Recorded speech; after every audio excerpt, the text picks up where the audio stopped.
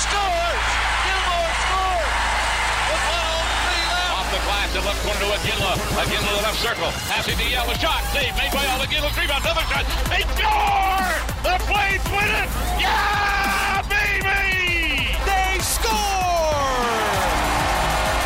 And the sea of red erupts. Flames Talk starts now on Sportsnet 960 The Fan. Here's Pat Steinberg and Aaron Vickers. Okay, let's get it going. We are underway this hour on a Thursday, November 2nd edition of Flames Talk with Aaron Vickers of NHL.com. It's Pat Steinberg along with you, coming at you from Cowboys. We're in Cowboys Dance Hall for the 2023 Eric Francis Pizza Pig Out. That's what we're doing on location. We're available on Apple, Spotify, Google, Amazon, or wherever you get your podcasts. I'll tell you a little bit more about the Eric Francis Pizza Pig Out as this hour continues, because even if you're not able to be here, even if you're listening after the fact and saying, well, I can't be at Cowboys, I can't shove my face full of all those pizzas, we'll tell you why this is such an important event in the city every single year. And look, Eric Francis doesn't do many things well. He gets people sick and he runs the Eric Francis Pizza Pig Out.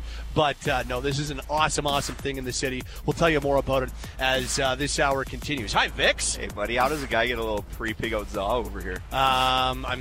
They'll start coming in here during this I hour. can't So wait. You'll be able to go figure something out. Daily Flames Roundtable this hour, but we've got a lot to dive into from Wednesday's loss to the Dallas Stars for the Flames. So the bad news is very easy to suss out.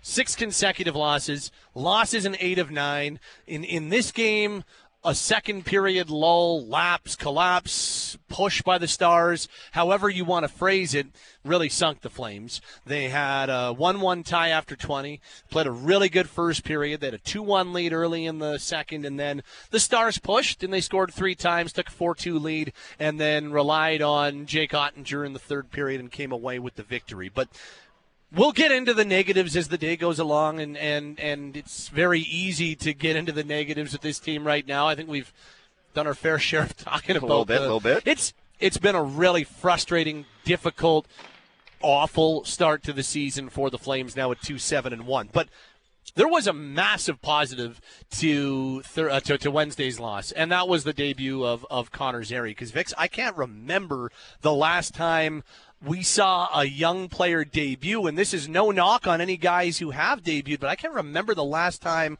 a player entered a lineup and made an NHL debut and made you get out of your seat like that, added a spark like that, added excitement, and brought people into the game like Connor Zary did against the Dallas Stars. 7 shot attempts, 6 shots on net, 3 high-danger scoring chances on his stick. He scores a goal. He was a difference maker, and he almost scored again on what might have been goal of the year for the Flames now and for the rest of the season. It's been a long time since I can remember an electric debut quite like what we saw from Connor Zary against Dallas, and we know what the negatives are. We know how poorly the team has played. We know what the record is, and we know how things are slipping away and the heavy stuff hanging over this team right now. But for one night, even with the loss, there was at least one big thing to smile about at the Saddle Dome on Wednesday night. Yeah, and Connor Zary didn't waste too much time getting right into the thick of things, right into the fabric of the game, scoring his first NHL goal on his third NHL shift. He was a tone setter for the Calgary Flames, and we talked a lot on Wednesday about, okay, what are some realistic expectations for Connor Zary coming in? And to be perfectly honest, had I told you, again, you mentioned 7 shot attempts, 6 on goal. He had the goal. He almost had a goal of the year candidate stymied by the left pad of Jake Ottinger in that third period. He lifted the Calgary Flames up. He gave them an energy that we haven't seen over the course of the 6-game losing streak. And yeah, ended up at the end of the day, it wasn't enough to elevate them to a win, but certainly a positive debut from the first-round pick in 2020. He's earned another game, right? Oh, yeah.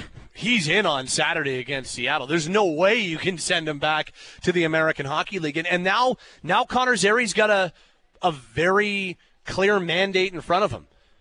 Make it difficult to send you back down. Make it difficult for Craig Conroy or Ryan Huska to say, yeah, you know what, maybe some more seasoning in the American League is what you'd need. that is the next step now for Zary. And I think he's got it in him, at least in what we saw in Game 1. And we always know that first game or two, when you make your debut, there's that adrenaline, there's that excitement, and that can really be a big part of what you see. And then as you settle into the grind of an NHL season, the pace of an NHL season, and all that type of stuff, it maybe comes back down to earth a little bit. But that's his job now. And we've seen many times where players have come up and made it difficult. I go back to, like 10-plus years ago. I remember when Eric Nystrom, that would have been 15 years ago. That's Nystrom, been a minute. But got sent to the American League. Gets called up, never went back. I remember when T.J. Brodie got recalled, I want to say in the 2011-12 season, he got recalled after an Anton Babchuk injury, and he never went back to the American League, save the lockout. And so there are plenty of players who are able to do that, who start a season in the American League, were knocking on the door during training camp, start with the number one affiliate, then a door opens and they come in and steal a job and cement themselves that they can't go back down. So now Connor Zary's got that in front of him, and we'll see if he's able to make that happen. I'm rooting for him, that's for sure. And to be perfectly honest, if I'm advising him right now, I'm not telling him he needs to put together 10, 15, 20 good games to maintain his status as an NHL player as opposed to an AHL player. I ask him to take it shift by shift, game by game. Not every game is going to be shot out of a cannon. You mentioned a good point about how you're very much running on adrenaline in your first NHL game. And we certainly saw a lot of pace, a lot of just buzzingness, if that's a word. I'm pretty sure I just coined it right now. I like it. In his game. Buzzingness. Where he looked like he was shot out of a cannon, and he was doing a lot of good things with the puck. Like, he was making the big, spectacular plays, but he was also going to the net. He was driving to the net. He was making sort of the minute plays that you need to make as an NHLer. So there's a lot of layers, underlying things that Connor Zary did good there in order to earn a second shot. I mean, scoring a goal certainly doesn't hurt, but there were a lot of underlying things that maybe don't go as noticed, a little less rewarding type activities that he had out on the ice. But most certainly he's earned at least another look, and then it's on him to keep stacking good performance over good performance over good performance. You know what, another thing that was really important about Zary's debut was what it did for Nazem Kadri.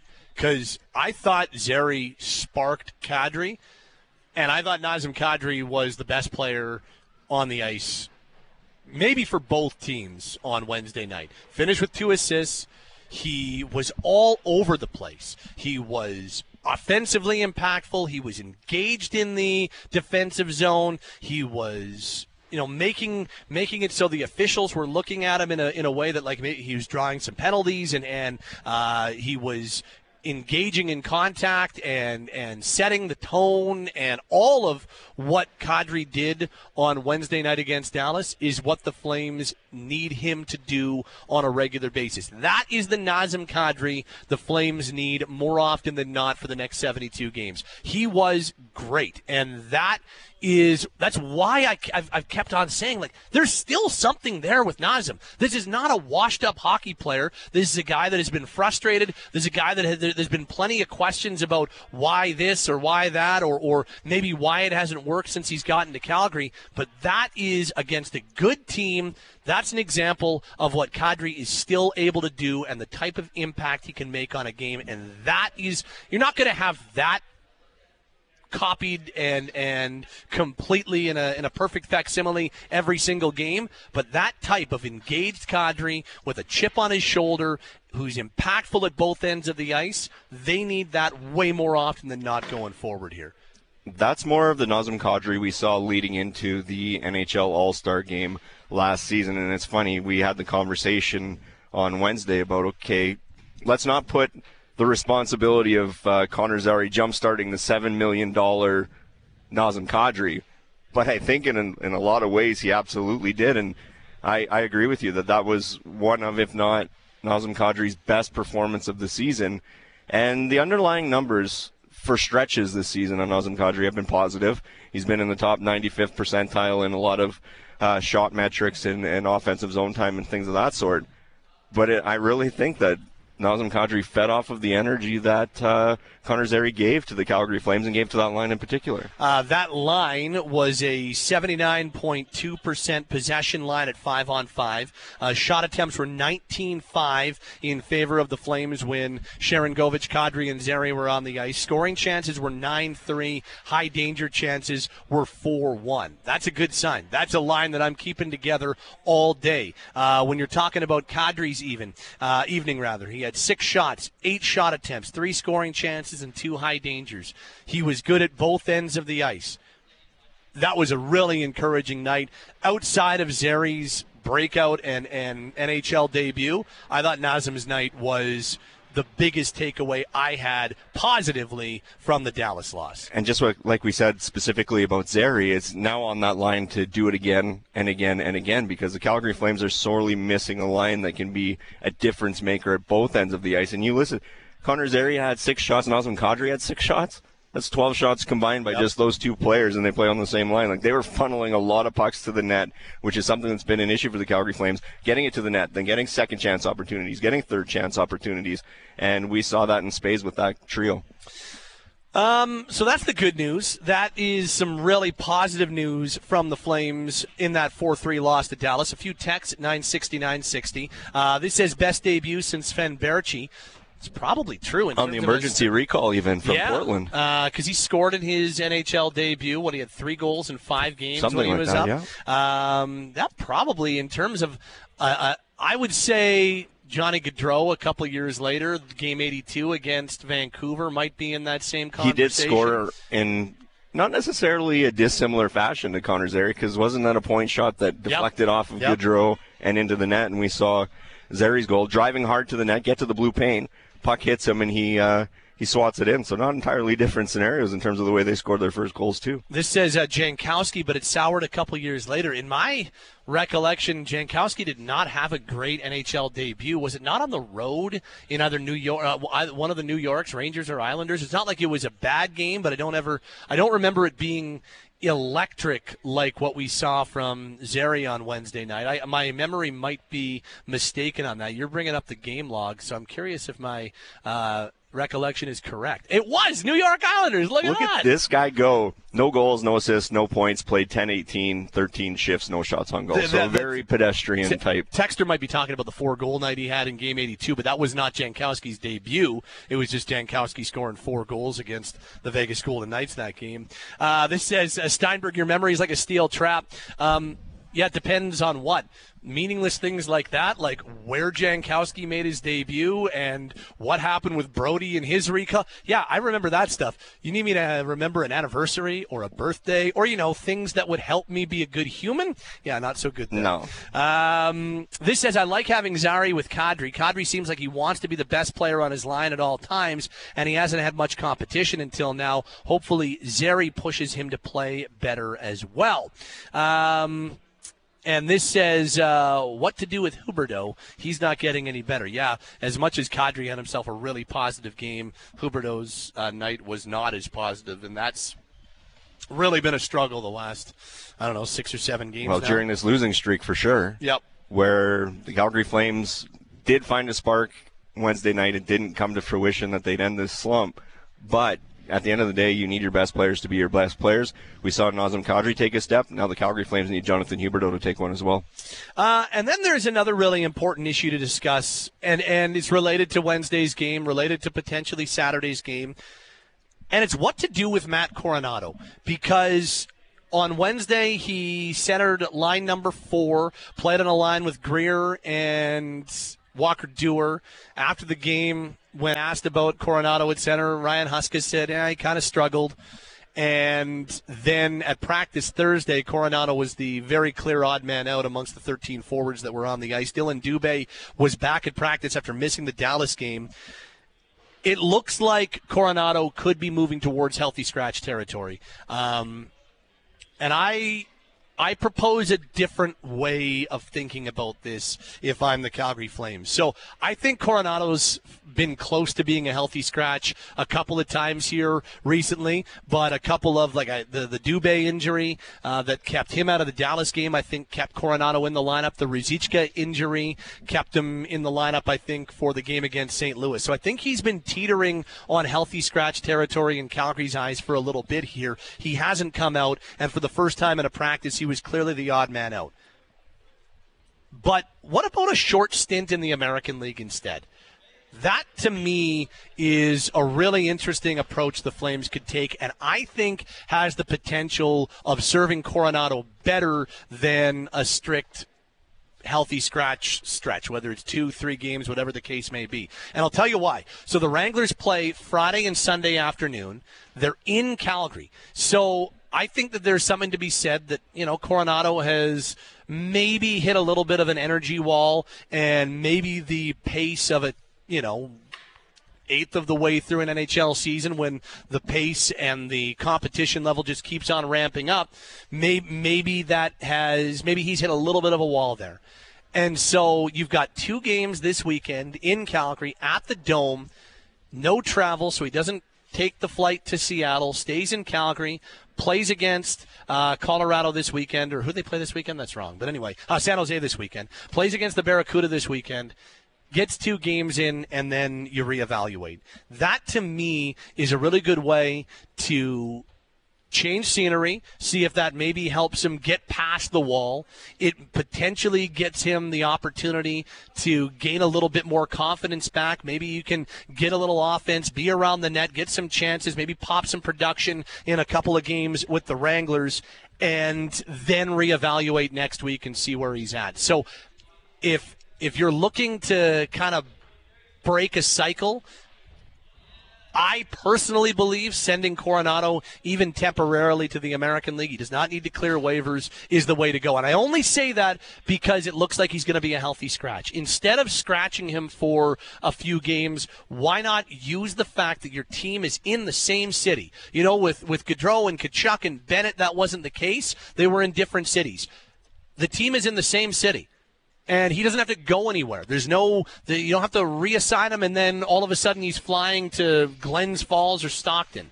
He can stay here in Calgary, get a couple of games in, and then you see what happens early next week as you get ready for Nashville on Tuesday. I think that's a really potentially productive way to handle Coronato, who is maybe in need of just a little bit of change of scenery in a very temporary sense. I'm on board with that idea for several reasons. The first of which is he's gone pointless in 6 straight and has played more than 13 minutes in any one game only twice in the past 7 games, including that 17-22 he played in the Heritage Classic, which was his most in 8 games. And so now all of a sudden he didn't look good down. I was very curious to see how the experiment of him down the middle was going to be, because he did a really good job of that at the World Championship last spring. And it didn't really go as well. And you could tell that line got hemmed in on multiple occasions against the Dallas Stars, and it wasn't necessarily what you wanted to see. So the fact that he's on your 4th line, he's not playing as many minutes, Zary's, at least momentarily, leapfrogged him in the depth chart. Coronato, for me, should be a guy that needs to play in your top 9, and right now he isn't. So get him down to the Wranglers, get him playing top-line minutes again. Let them feel the mojo. Let's get some production going again, because everybody always feels better when they're producing goals, assists, and points. The other thing, too, is this might be an opportunity for him to catch his breath a little bit, because he played all 3 games in Penticton. He played, 6 or 7 of the possible 8? 6 of 8 preseason games. 6 of 8 preseason games, and he's played all 10 to date this season. That's 19. We're at November 2nd. He played 45 total last season between Harvard. I was talking to somebody recently, and they were like, how many games do you think Harvard has played and at this point? And I was like, my guess is 4. And this was only about a week ago. Actually, they're playing their first game this weekend. So I think they've played twice. I think Harvard's played twice, and Coronato's played 10 NHL games, 6 preseason games. So he's played 19 times. Yes. That's got to take a toll on a guy who's not necessarily used to a schedule like that. So if you're able, and last year played the whole Harvard season, then was with the NHL team, got the one game in, but it's not like he was dogging it while he was practicing. He was getting bag skated. He was practicing in full. Then he goes to the World Championship, so he's playing way later than he ever has. And as you know, he went deep, like that U.S. team went deep at the Worlds, so he goes deep into the summer or the late spring and then comes back. So, yeah, I think there's absolutely something to that. And I think when you are talking about hitting walls, I think it's as much a mental wall that you hit as it is a physical wall, because these guys are all finely tuned athletes. And physically, athletically, I think they're able to meet the challenge. But and Coronato was second in fitness testing among the rookies. Absolutely. So it's not a conditioning concern or anything like that. And then the mental side of things, you make a valid point of that. The AHL schedule at times can be a lot like a college schedule, and giving him a chance to physically reset, mentally reset might not be the worst thing in the world for him. I guess I'm just curious to see if we see Matt in the lineup for the Wranglers Friday afternoon against San Jose. It's just I just wonder if there is something to that, and if they were to go down that road, I think it would be kind of I'm trying to think of the right word. It would be I don't think innovative's the right word, but I think that's the word I'll use anyway. I think it would be a creative way to get him out of a little bit of a lull and to break the scenery dullness a little bit, and maybe just to mentally get him a little bit more on a different track, because I think that's all you're looking to do. And again, this doesn't have to be a long-term thing. If they end up healthy scratching him, or if they end up sending him to the American League, it's not because he's a bust. It's not because he's a failure. It's because he's a rookie in the NHL and he's learning, and this is part of the process. And you've got this unique opportunity. You're one of, 5 or 6 teams in the league that have their AHL team sharing the same city as their NHL team, with a schedule that, as of right now, really is conducive to trying something like this. If they were to do it, now seems like a perfect time. Before, we talked to Trent Cull on Monday, right? The schedule gets super busy in November, and all of a sudden the Wranglers are playing a lot more midweek stuff, not just the weekend schedule. Well, this is kind of the last time, one of the last couple weekends for a little bit, where it's just that weekend schedule. This would be a really good time to do it if the Flames wanted to go down that road. Yeah, and for me, he's best suited in Calgary's top 9. If he's going to be up with the Flames, he needs to be playing more meaningful minutes. And again, at the same time, you've got to earn those minutes as well. They're not just going to be gifted or handed to you. So if you're looking at how players best slot on the Flames lineup, and Matt Coronato currently doesn't rank within your top 9, he's much better off playing 18 minutes in a scoring role for the Wranglers than he is kind of toiling on a fourth line playing 12, 13 minutes a night. I think that's a fair way of putting it. Here's a few texts on that topic at 960. This says Coronato avoided the AHL to start because of the threat of losing him as a free agent before he signed. Zary has had to earn his spot in the lineup, where Coronato was more or less considered an incumbent from last season. And this is, if they were to send him there, I don't think it's a permanent thing. No. I just think it's a temporary thing, again, to kind of break the routine. This says it would be a savvy move. This says, why send him there to play games when you're saying he needs a rest? Well, I think I clarified that. It's not a physical rest as much as it is, not even a rest. Rest is the wrong word. It's a change. Reset. It's a mental, it happens in any walk of life, career-wise or outside of your vocation. Sometimes just when you're used to working 2 days a week and suddenly you're working 5 days a week or 6 days a week, that can be a toll on you mentally. And so then a quick change of scenery to break the monotony and break the grind can be helpful. I can think about, you change your routine for a week, like you get into, it's like, I'm doing sober November and I'm gonna really, really be healthy, and then all of a sudden you're a night workout guy and your workouts at night are kind of half-assed. I'm gonna try doing group fitness in the morning. Then all of a sudden you're like, oh, I feel better. And maybe it isn't permanent that you do the group fitness classes at 6 a.m., but you do it for 2 weeks and then you feel a whole lot better and you go back to your old routine and it's better. That's kind kind of the thing that I'm aiming at when we're talking about Coronato. This says, I don't agree if they were to do that. I remember Gaudreau got benched for one game, his first full season. They brought him back the next game, and he never was benched again. This says, you're not wrong. It's workload management for a guy who's used to a quarter of the amount of games. He's a long way from home and anything but familiar. He needs to build up the ability to play the pro man's game. And I do think the other part of it is I would imagine that there's a little bit of a, I'm trying to think of the right word. I don't, like Matt's a very, very, Coronato's a very, very smart kid. Kid's the wrong word. Smart man. He has the right demeanor and approach, personality and mentality wise, so that these things I don't think that he ever gets to the point where he's so down on himself that he can't get out of it. But I would imagine that after a really nice start, there might be some confidence questioning and like, okay, should I be here? And why is it not working? And what do I have to do to be better? I think it would be just natural. So you go to the American League, still good hockey, still good competition, but maybe you're a little bit more of an offensive impact maker at that level for 2 or 3 games. You score once or twice, you start feeling better about your overall game when you come back to the NHL, and it could make the world a difference. Yeah, absolutely. I'm not opposed to the idea. And again, particularly if you're going to be slotting him on your fourth line in the NHL, it's the ultimate debate is where's he best served development. This is all about his development. This is not about, he needs to play games. He still needs to play games, but he needs to play games in a role that is going to leverage him for success. And playing on the fourth line, playing down the middle in the NHL isn't necessarily it for me. It's playing on the wing and playing in a scoring role, and he'll be able to do that with the Wranglers. It kind of sounds like I'm working with you in Nashville again. That's kind of what it sounds like. Did that hit the text line? Different reasons. No, it is different reasons. I can vouch for that because I've seen both up front, up close and personal. And this says, Pat, it's okay if you're doing group fitness classes. I am. I quite enjoy them. I should mix in one of those every once in a while. Dude, I'm telling you, spin class, it's the way to go. I'm obsessed with that for the last year and a bit.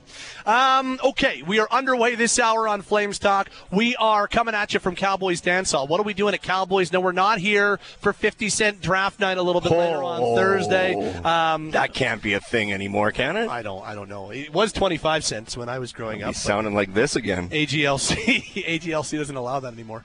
Nor should they. We are here for the Eric Francis Pizza Pig Out. Obviously, if you're listening live, you might be able to get here. If you're listening on the podcast, you might not be able to come to the 2023 version of the Pizza Pig Out, but come for the 2024 version. Go to ericfrancispizzapigout.com. Find out about the history of, and I say this not to pump Francis's tires because they're always full. He's very good at pumping his own tires. No, I say it because this is honestly one of the great fundraising, nonprofit charity event success stories in our city. It really is. Like, this is one of the biggest fundraising days in the city. It all goes to Kidsport Calgary, which we know is very close to our hearts here at Sportsnet 960 The Fan. It's a great event. You get to have a lot of fun. You get to mingle with all kinds of different celebrities and personalities.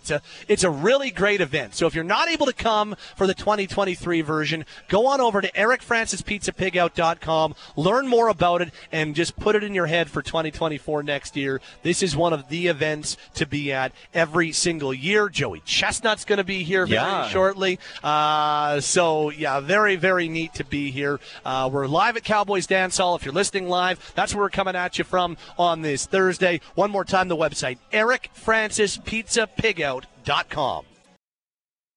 Anything and everything Calgary Flames. It's all on Flames Talk. Sportsnet 960 The Fan. Time now for the Daily Flames Roundtable, brought to you by Mercedes-Benz Country Hills. For popular colors, trims, and even wheel sizes, check out the best curated collection of certified pre-owned Mercedes-Benz online at mercedes-benzcountryhills.ca. Steinberg, Aaron Vickers, and now the voice of the Flames, Derek Wills, joins us to complete our Daily Flames Roundtable. Let's start with kind of the news of the day for the Flames, and that is a waiver wire move. A veteran player is on waivers on Thursday morning. That would be Jordan Osterley on the blue line. He has until noon, or his fate will be decided noon on Friday to see whether or not he clears or does get claimed. Of course, Osterley was a free agent signing over the summer by the Flames. Just, gents, our reaction and what it potentially could mean with Jordan Osterley on waivers today.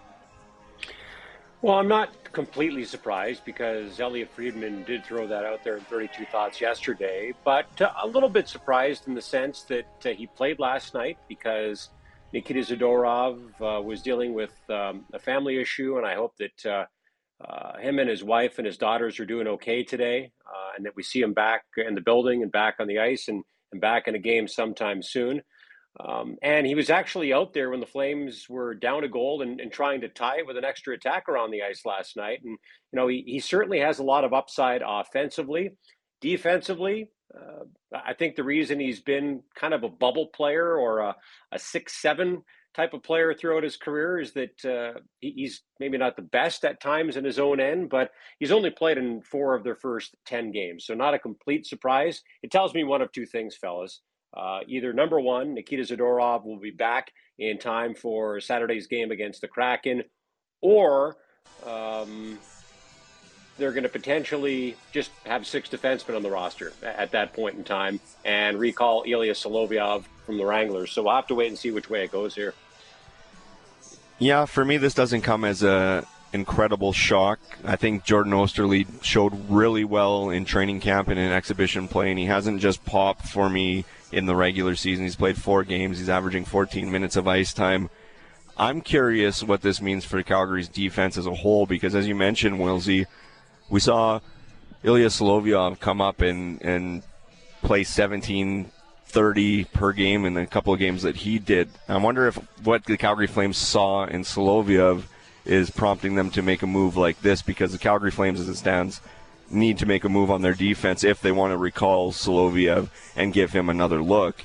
And I wonder if this is a scenario that opens up a little bit of flexibility for the Calgary Flames, particularly on the blue line, but more so as a whole as well, their entire roster, by having a guy that, if he clears waivers, you don't necessarily need to have to assign him to the American Hockey League, but it does give you the option to do whenever you need. It opens up a lot of flexibility for the Calgary Flames roster-wise, but I wonder how much this move might actually pertain to Solovyov and what they saw. Yeah, and I think that is a very fair link to make, guys. I think that's one of the first things that I thought. There's a few different things here. There's also the whole, we don't know exactly what Nikita Zadorov's status is. He's we send all the good vibes to the Zadorov family. Is they're dealing with something private right now, and that's why he missed the game against Dallas. So he's with his family and needs to be with his family. And I'm not suggesting he will or will not play against Seattle on Saturday, but I think at the very least it's a fair consideration to have that maybe he has to miss a second game to be with his family in Calgary. So there's that consideration. There's the Solovyov consideration, and I know that Wilsey, both you and I really took notice of the way that he played at the Heritage Classic, getting the opportunity to be right there at ringside and seeing him a couple of times even go up head-to-head against Connor McDavid and how he played that. And then the other thing is, guys, the Flames have lost 6 in a row. They've lost 8 of 9. They're reeling. And what's wrong with shaking things up a little bit? What's wrong with doing something to change the dynamic? And I'm not suggesting, I know there's a lot of people who, took notice of Elliotte Friedman's 32 Thoughts column on Wednesday and said, a big-name veteran's going to go on waivers. I know that Jordan Osterley is not a big-name veteran per se, but it is a veteran player. He's over 30. He's been in the league a long time, and he was a guy penned into Calgary's top 7 on defense pretty much right from the get-go. So it's not like it's a massive shakeup, but it is a guy that is an NHL professional hockey veteran who gets put on waivers. I do think inside a locker room, a guy's 30, 31 years old that can still send a message in a little bit, in a few different ways. So I think there's a lot of things at play here, and I don't know exactly what the next steps are going to be, but any of the next steps that we've discussed here, I think are all valid and absolutely potential of what we could see in the next 24 to 72 hours. And he's been put on waivers. He's yet to clear. I suspect that he probably will, but then you don't have to assign him to the Wranglers. It's an option, but you don't have to do it. So we'll have to wait and see how it plays out. And I guess if he does clear and does get sent down, you could either get Zadorov back and leave Solovyov where he is, or you could get Zadorov back and recall Solovyov to give you 7 defensemen. Now, it's just a one-game road trip this weekend, so they could probably send just 6 and be comfortable with that if they're comfortable with everybody being able to play in that big game against the Kraken. So we'll see how it plays out. For me, a bigger story at practice today, guys, is that Matt Coronato appeared to be the odd man out. Now, he did rotate on the wing, but Dylan Dubé jumped into his spot as the fourth-line center, and they were rotating 3 wingers on that line. So we've seen it in the past with Flames rookies, and I'm talking high-profile rookies like Johnny Gaudreau and Sam Bennett and Matthew Tkachuk. They've all been healthy scratches at times. So I do wonder what's going to happen with Coronato. I actually think that making him a healthy scratch or making a move with him would potentially be something that would send bigger shockwaves to the Flames dressing room than sending down a bubble defenseman. We discussed that a little earlier this hour too, Willsy. I'm curious your thought on that. I just made the case for, they've got a unique opportunity here with the Wranglers being in Calgary. I think as much as anything else, it's not a physical break that Coronato needs. It's a mental reset and a mental change, because I think we're talking about a guy who is going through the mental grind of his first pro and NHL season. And the mental grind of an NHL season is hard, and it's even harder for a rookie. And the Wranglers play Friday and Sunday at the Dome.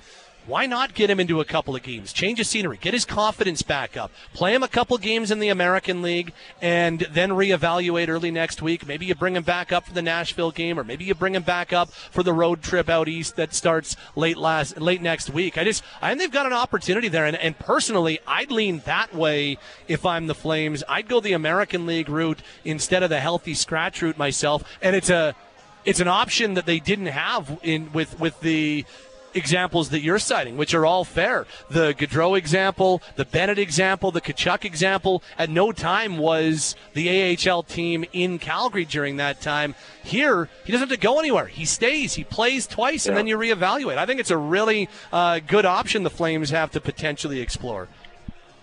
Do you know how many games Matt Coronato played with the Harvard University Crimson last season? Vickers does. He said it. 34, okay. 34. Do you know how many preseason and regular season games he's played for the Calgary Flames this season? 19.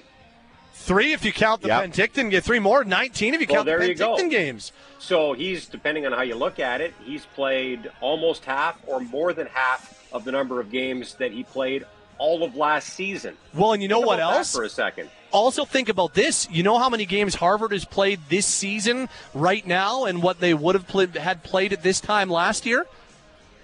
2. How many? 2. There you go. So he's starting a season way earlier than he ever has, and playing way more, and went way deeper into a summer than he ever has. Yeah, I do think that we were all expecting him to hit some sort of wall at some point in time. And like you said, Pat, it's not just about physical fatigue. It's about mental fatigue. This is an everyday league. And as a young player trying to establish yourself, that's got to be a grind at times. And I didn't love him at center last night. I didn't think the move was going to work very well for a player who is trying to settle into this league, and with the way the Flames are playing in the defensive zone this season, moving him to the middle just put more on his plate. And as Ryan Huska said post-game, didn't love that line last night. So I do wonder if this is the time for Matt Coronato to get the same treatment, or maybe a little bit different treatment, depending on which route they go, but the same treatment that other Flames high-profile rookies got in past years. Johnny Gaudreau, Sam Bennett, Matthew Tkachuk, they were all healthy scratches, and if memory serves me correct, they all responded really well to being sat for a game or two. So if Coronato does become a healthy scratch or does get sent down, it's not the end of the world. I don't think there's any need to press the panic button. Yep. He's a good young player. Whether it's Matt Coronato, whether it's Jordan Osterley, you have to think any sort of move, whether it's a healthy scratch or an assignment to the American Hockey League, it's going to make a few players a little bit uncomfortable, as they should be in the middle of a 6-game losing streak and having dropped 8 of 9. Or maybe both. Absolutely. Yeah, maybe both we end up seeing. Daily Flames Roundtable. Derek, Aaron, Pat on this Thursday edition of Flames Talk. Well, let's close the hour the same way we started it. We kicked off this hour talking about Connor Zary's NHL debut on Wednesday, where he scored in his first NHL game on his first NHL shot. But it was much more than just the goal. Guys, what made Connor Zary's NHL debut such a special debut against Dallas? Well, he was fantastic last night. And I have to admit, I was somewhat surprised, because when I looked at his stats from the American Hockey League's Calgary Wranglers, led the team in scoring with 10 points in 6 games, but 9 of those points were assists. Only 1 was a goal.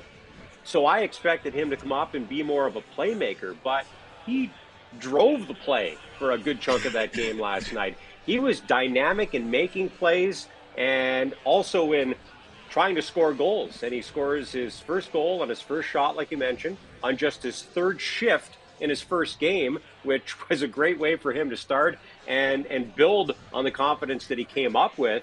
But think about how he scored that goal. It's one of the things we've been talking about almost ad nauseum, and trying to figure out what the Flames can do to score more goals. I think we've all said it at times. I know I've said it multiple times. You've got to get pucks to the net, and you've got to get bodies to the net. And Connor Zary's not the biggest guy, but he was willing to go to the hard areas last night. He was actually standing behind Jake Ottinger when he scored his goal, which was so good to see. But then there was that rush up the ice where he came across the blue line with speed, weaved his way in, undressed a couple of guys, made a great move, and came within a millimeter of scoring his 2nd goal in his first game. So he was just so impressive last night. He worked hard, he popped, and he did some things that I'm not sure I've seen any other Flames player do this season. That rush up the ice, that was unbelievable. And if he had scored, would have been on the highlight reel last night and for a long time to come. He was really, really good. He absolutely undressed Hakanpää on that play, and if it wasn't for the left pad of Jake Ottinger, you're right, he had at least from a Flames perspective, a goal of the year candidate this early. The thing that impressed me most was the energy that not only that he brought, but that he was able to give Nazem Kadri as well, because, and Pat and I talked about this a little bit earlier, that's the best we've seen Nazem Kadri in some time, and I don't think it's a coincidence that it came at the exact same time that Connor Zary arrived on the scene. So, it's great to score your first NHL goal on your 3rd NHL shift, and that's going to give you some juice. It's going to give you some mojo. But the sheer fact that he was able to inject energy into the Calgary Flames lineup and in specifics, get Nazem Kadri going. We talked a lot about it on Wednesday, how the expectation shouldn't be the 22-year-old rookie coming in playing his first game should be there to prop up your $7 million man, but he was able to do that in at least the first game that he played, and we'll potentially see if he can do it in another one. But I was just impressed with the jolt he was able to give the Calgary Flames as well as Nazem Kadri. That line was Calgary's best in the game against Dallas. They were almost an 80% possession line. Obviously, Zary scored the goal. They had a huge edge in high danger chances and scoring chances. At 5-on-5, they were a really, really strong trio together. I thought Sharon Govich even looked a little energized. He played with more pace than we've seen in a little while here. So I came away really impressed with Zary's game. I came away thinking to myself, when's the last time that a debut got you out of your seat like that? Because he scores the goal. That was exciting. And he gets to be in the starting lineup, got a nice ovation when that was announced. And then, Wilsey, that rush that you talk about that was an inch away from tying the game, you're right. That probably would have been goal of the year for the Flames now and for the rest of the year. So the last time, I can't remember a first game being that exciting for a player in, I don't know, going back to Johnny Gaudreau's debut maybe. That's the last time. Or Sam Bennett when he debuted and got an assist in Game 82 of that 14-15 season. Like, it's the last time I can remember a player debuting and being that exciting. Now the challenge is, okay, excitement, adrenaline of Game 1 is done. Now you got to keep it going, right? Now he's going to have to do the same thing that we're talking about Matt Coronato learning, and that is because he's going to play Saturday against Seattle. He's earned himself another game. Now it's just keep on earning yourself more games, keep on earning yourself more NHL looks. So that's the next challenge for him. But, boy, was that a lot of fun to watch against Dallas. Good on him. Yeah, absolutely. And I actually think that you could argue that Connor Zary is in a better spot to handle an NHL schedule than Matt Coronato is. As we just talked about, Coronato played 34 games in the NCAA last season. And when you look at Connor Zary, got his feet wet playing 9 games for the Stockton Heat back in 2021, and then spent the last 2 seasons playing a full AHL schedule, or almost a full AHL schedule, 53 games in 21-22, and then 72 games last season. So, he's used to the grind that is an AHL or an NHL schedule. So, the adrenaline probably won't be there as much in Game 2 as it was in Game 1, but the confidence has to be there. He came up a confident player. He has to be more confident today than he was yesterday, knowing that, hey, I can play in this league, and I'm excited to see where it goes. Yep.